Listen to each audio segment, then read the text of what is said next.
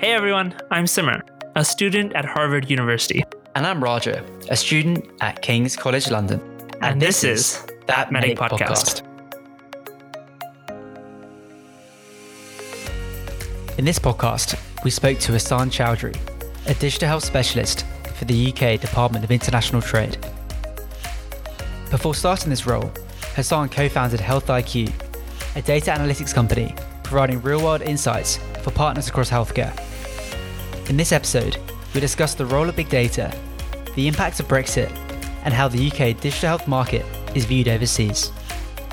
Whether you're a big data fanatic or just excited by the prospect of digital health, today's show is perfect for you. Hassan, welcome to That Medic Podcast. How are you doing today? I'm well, thank you so much for having me on. Now, Hassan, you clearly have a lot of experience in the field of digital health. But my question is, why should students really care about digital health? There's a lot of different answers to that. So, and I could speak about that for a very long time. But I'll try and keep it brief. The first is that we don't really have a choice. If we try to do things in medicine, just with the people that we have, we're going to get overwhelmed. There's just not enough people in the world to provide care for those who need it, unless we start to augment those who deliver care and also use digital and data to be more precise and to predict. And also, and we're going to be very honest about this, very blunt, we have to shift the emphasis and the burden onto citizens to look after themselves. And that means we need to arm them with the right information and provide them with ways to look after them remotely. And all of that is digital. So really, we don't have a choice. So, of course, back in 2011, you co-founded Health IQ. I was just wondering if you could sort of explain to listeners, exactly what Health IQ is and, how that sort of idea, came about. Health IQ came about because there were three of us in the NHS at the time. And we all knew that Andrew Lansley was going to demolish the market that we were in, right? So we were all in the technology, data, informatics space. And what happened with the top-down reorganization of the NHS, which was around 2011, was that we were seeing changes to the landscape. And we felt that there was a need, quite an urgent need, for data analytics provision for the NHS. So we formed a company, Health IQ, which was using our NHS informatics and data experience and providing it back to the NHS. And we found actually the NHS wasn't really ready. But we found that the pharma, med device, the life science industry were very interested in working and supporting the NHS using NHS data. And the red line in all of this is nobody wants commercial companies to have access to NHS data. So what we did, because we were ex-NHS ourselves, we were able to analyze that data. We got access to it because we were trusted by bodies like NHS Digital, and we used that data to answer questions on behalf of pharma. So to give you an idea, a drug company might say, is our drug doing well in the real world? And they'd ask for a cohort study, a longitudinal study over 2-3 years worth of data. And they'd ask somebody the question so they could go back to the NHS and say, this has been done by people who know what they're doing. And that's really what NHS data was valuable for, but not being used for. And that's why Health IQ did so well. So you mentioned the sort of changes within healthcare. What were the sort of changes you were seeing at the time? The long story short is we believe in having a provider and commissioner split. There's a market in the NHS, an internal market. So you have commissioners saying, we are going to purchase these services, and the hospitals, essentially the providers, would do that, and then they would bill. So part of my experience in the early days in the NHS as an analyst was to be either on the commissioner or provider side looking at that data. What happened was in the Lansley reforms is that they removed very large building blocks of the commissioner landscape, which we called SHAs, Strategic Health Authorities, and the Primary Care Trust, the PCTs, and they got turned into clinical commissioning groups, CCGs, and there were many of them. And looking back, we can see that our fears were founded, and genuinely, those CCGs were too small, and the hospitals that they were trying to commission from were much bigger. So there was very much a misalignment of size. And what's happened now with the STPs, Sustainability Transformation Program footprints, is they're trying to make them bigger again on the provider side, commissioner side, so they match. And really and truly, the landscape changed because the Conservatives were trying to make healthcare sustainable. They wanted to make it so that you would have a better market, more efficient, and they're still tinkering at that. So you mentioned, STPs and CCGs. I'm just wondering if you could sort of explain to those listening and exactly what, those two terms mean and exactly their sort of role within the NHS. So on the hospital side, which is fairly clear, they need to bill somebody, right? And the CCGs are the ones that are saying, we've got responsibility for our patients. So for example, Hammersmith and Fulham, they look after the patients who reside in the area and have a GP in the area. And that's the key. Where does your GP fit? If your GP is from Hammersmith Fulham, then you're going to be looked after by the CCG, which is NHS Hammersmith and Fulham. And then they will go out to try to win or try to commission and essentially buy services on behalf of their population. This STP argument is that we need to bring all of these people together, hospitals, commissioners, ambulance trust, mental health, community, so that they all play well together, so there's no perverse incentives. One example of a perverse incentive is that social work would say, hey, the social workers would say, hey, we don't have a care package for this patient, so you can't let them get discharged from hospital. The hospital has to then keep this patient who's healthy in a bed. That bed is now blocked. You have what is known as a delayed transfer of care, a DTOC. And because the patient can't leave that bed, another patient can't get that bed. And that creates a blockage all the way down the system. That's an idea of a perverse incentive, because it actually suits the social workers, social care, to delay putting in that package of care and save some money, even if another part of the system would get hurt.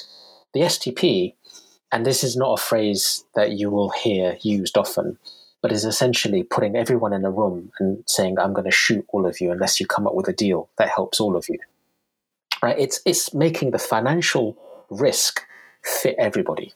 So you all have a control target you all have to meet. So if one of you wins and one of you loses, but you all win in the end, that's great. But it can't be a situation where one of you's losing and the rest of you are winning. That doesn't work. You all have to win or lose together. And that's what the STPs are. Pooling financial risk. So I think you sort of mentioned before that the NHS wasn't ready for digital health change, which resulted in you instead working with pharmaceutical companies. Just wondering if you could sort of explain to the listeners why you think the NHS wasn't ready and how we can sort of prepare it going forward. Well, let me caveat this by saying I love the NHS, right? So Raja, there's a but coming, right? I've worked as a social worker. I've worked as an NHS analyst. I've worked at Barts. And I worked for PCTs. I worked at Waltham Forest. So I've been around at the front line using data. And I can tell you that nowhere in the world really has got its act together at a national level. You'll see great examples and pockets of great examples everywhere. But it's very tough to make this happen uniformly. And that's the problem. The NHS is perhaps the largest single-payer universal healthcare system in the world. Although I know that the Brazilians would often argue with that. But you have something that's requiring you to be good at scale. And that's difficult for the NHS. And that's just England, right? So what we're trying to do is make sure that the level rises. And that's why you see national initiatives. And there's great work happening from, example, NHS Digital. And I'm a big fan of their work. So when I go abroad and I speak to the Koreans, and I speak to the Israelis, and I speak to the Finns and the Swiss and the Dutch, and they're all very good examples, really, of what they're doing. They're all damn impressed by what they see by NHS Digital. We are trying, but no one's really got his handle great. And even a couple of years ago, the NHS was the world's largest purchaser of fax machines. We've only really started to move towards paperless, and we're not going to make a paperless NHS still for a few years. There's a long way to go. And there are people who, I remember when I was working at Barts, we had a Cerner Millennium rollout, which is an electronic patient record. And we were replacing the old system, the old PAS, with Cerner. And it meant people had to use a mouse. They had to use a computer mouse. They had to use the graphical user interface, the GUI. And they were really nervous. They didn't know what to do. And it didn't help that the Cerner Millennium rollout went completely wrong at Barts. And this is part of my career before Health IQ, was everywhere I went in the NHS, something had just gone wrong. And I like to argue it happened before I got there. But my NHS career is full of going into areas where the data hadn't been collected or been collected wrong. And it's common. So while we are proud of the NHS and the people and the effort, there's still a long way to go. Now, there is a big concern that the sort of collection and manipulation of data, can lead to data bias. So what sort of things could we be doing to sort of address this issue? That's an interesting question. One thing that we look at, if you're a research scientist, when it comes to health data, is that all data sets have a bias before you've even done any analytics on them, right? Before you've asked your question. So, for example, I mentioned hospital episode statistics, and because it's a secondary care data set that is built upon billing, right? Primarily, if you're going to bill as a hospital, then you're going to make a record. If something isn't going to earn you any money, if there's no financial incentive for a hospital to bill, you'll find that the data actually becomes pretty poor. So A&E data in HERS is incredibly poor compared to inpatient data, because the quality of your inpatient data has a direct bearing on how much money you can bill. Whereas in A&E, they've come in, okay, it's this person, but what exactly did they come in for? What was the complaint? It's patchy because it doesn't affect the billing. So knowing that means you're going to be very careful about what you ask, because you've got to be careful about the bias. So those are the kind of things that we've got to keep in mind about the data before you've even gone in with a question. If you go through any epidemiology course, they'll teach you how to look for systemic bias in your research question. That's an area you're fine on. But where people are less strong, perhaps, is bias in the actual data collection itself. So once the data has sort of been collected, one application of the data is for modelling. Just wondering if you could sort of explain to the listeners, exactly what modelling is and where it's being sort of implemented across the NHS. All models are wrong, but some models are useful. And I think what it comes down to is that we are all trying to guesstimate something. We're making a prediction, or we're doing a straight line to see where something could go.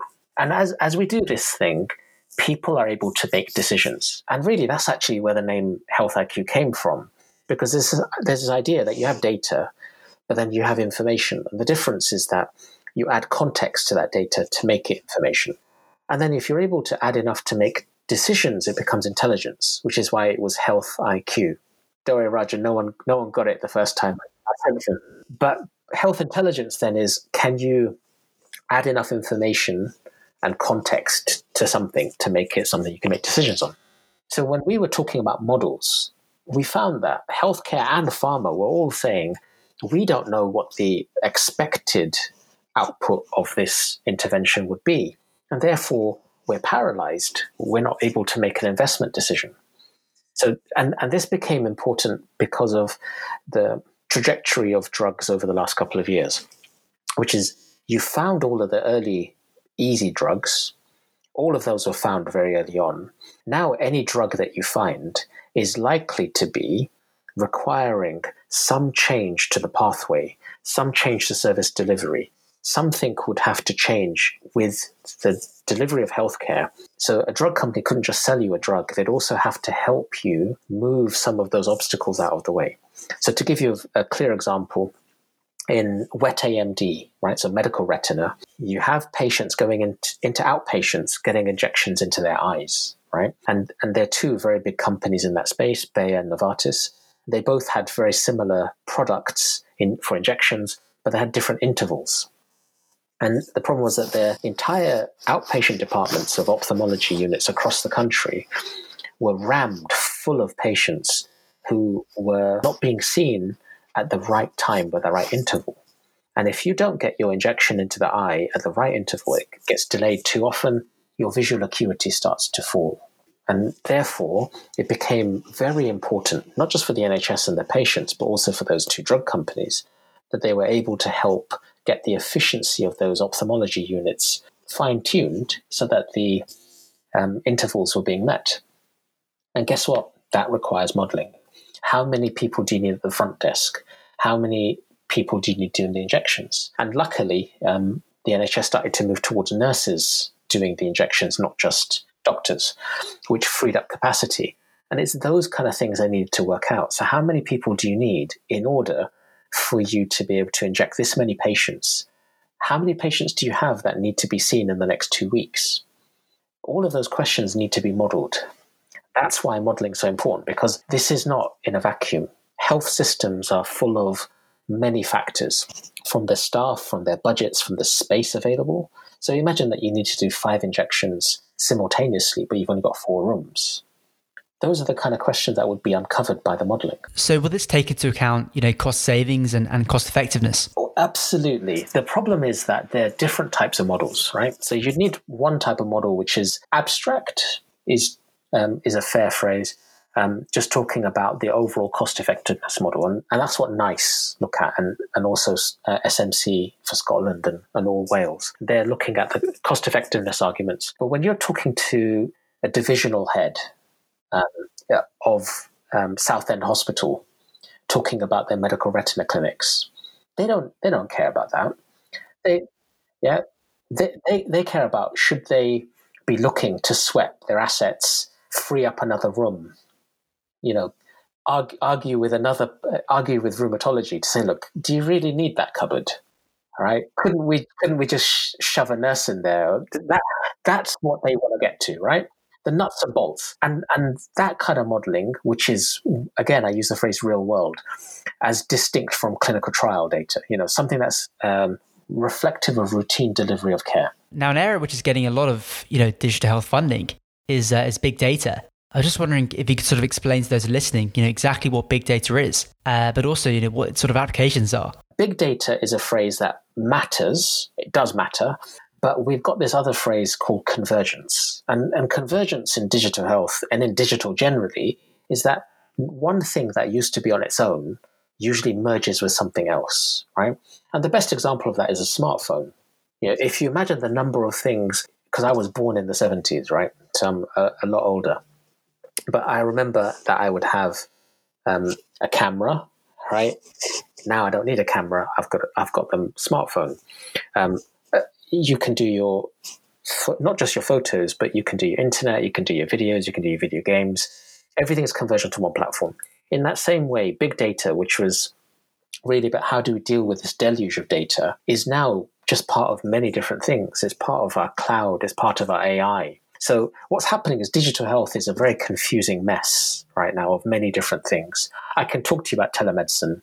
I can talk to you about remote monitoring. And I can talk to you about AI and machine learning for deterioration. But then I can also point to a company called Current Health, who are Scottish, who've got a wearable which does the remote monitoring, but it also allows you to do video calls, and it also has the AI for deterioration. We're looking at a world of convergence. So yes, big data is very important. It's all of the tactics and all of the strategies and all the technology in order to manage all of the data that we have, which is coming at us in huge volume and huge variety and huge velocity. Right? Those are the things that are coming at us that's very difficult. And therefore, we look at what Google's done, or Amazon Web Services, or Microsoft Azure, and you look at all that data that they can manage, and they're now offering machine learning on top of those things. So can you see big data is now kind of blended into the background of all the other things in digital health? So yes, it is very, very important. And I've spoken to companies. There's one amazing company that came out of Cambridge called Congenica, and they do genomic analysis. And they are the technology that's behind the genomic screening service, which is, I think, 13 different centres in the UK. And what they're doing is they're looking at your genes to help work out what you're susceptible to, because that's the basis of precision medicine. Rather than just giving you a one drug fits all, can we give you something that will actually suit you and your physiology? So of course there's big data behind that and there's AI behind that. But then when you speak to them, they're going to talk to you about genomics. Now, and they won't say they're not doing big data, of course not. but it's not the first thing they'll say, or even maybe the fifth. Now, of course, you are a digital health specialist for the Department of International Trade. I'm just wondering if you could sort of explain to those listening, exactly what this sort of role entails. I stepped into a role which is usually for people even older than I am, which is where near the end of your career, you become a specialist.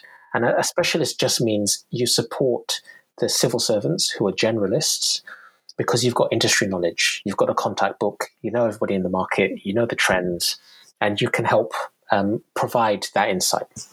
So I'm part of a team called Healthcare UK, which is a joint initiative of the Department of International Trade, Department of Health, Social Care, NHS England, and therefore we promote the UK health sector abroad. We help the NHS and the private sector export. So I remember last summer, I took Great Ormond Street, Moorfields, and Imperial NHS Foundation Trust out to Saudi. The NHS is exporting, and it's because, quite honestly, we can't borrow money on behalf of the NHS. We can't charge at the point of care. We can't ration care, and they can't sell the car park again.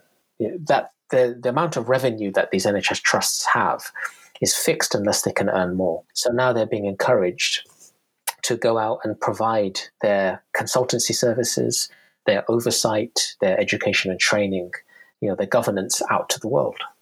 You're going to see the Royal Brompton, who've got a fabulous training centre, having lots of people come over to train with them. That's inward, right? Money's coming in. But that's because the Royal Brompton has gone out to the world and said, come towards us. So that's what you see with the NHS. It's the brand. So that's been my role. I am essentially a champion for the UK health sector. I also map the UK supply chain. So I go and speak to all of the companies to work out what they need. So I know you've spoken to Jacob from Accurex, who's a fantastic company.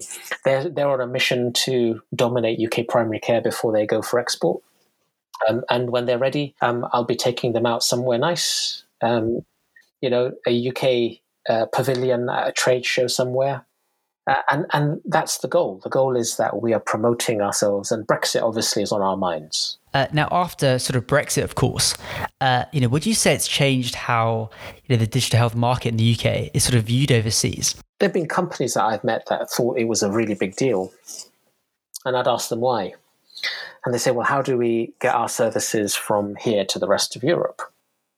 And I'm saying, well, you're not going to have to go through the ports because, this is software, right?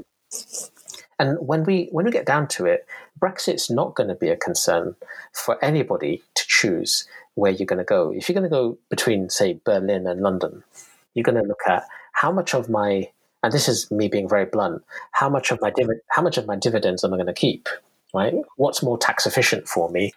Corporation tax and those kind of things. Who's got better support for entrepreneurs, and where's there better talent? And in the end, the UK is going to win that hands down when it comes to digital health, when it comes to engineers, when it comes to people with machine learning and AI, robotics, quantum. If you want the availability of talent, there's not many places on earth that can beat. And in fact, actually, I'd argue there is nowhere on earth that can beat the Golden Triangle. That area between London, Oxford and Cambridge. There's no way you're going to find people who are going to beat the amount of talent available. And that's what it comes down to. Where you're better off. So when you're going to sell your goods to, say, the Nordics, and say we're headquartered in London, why would they be worried?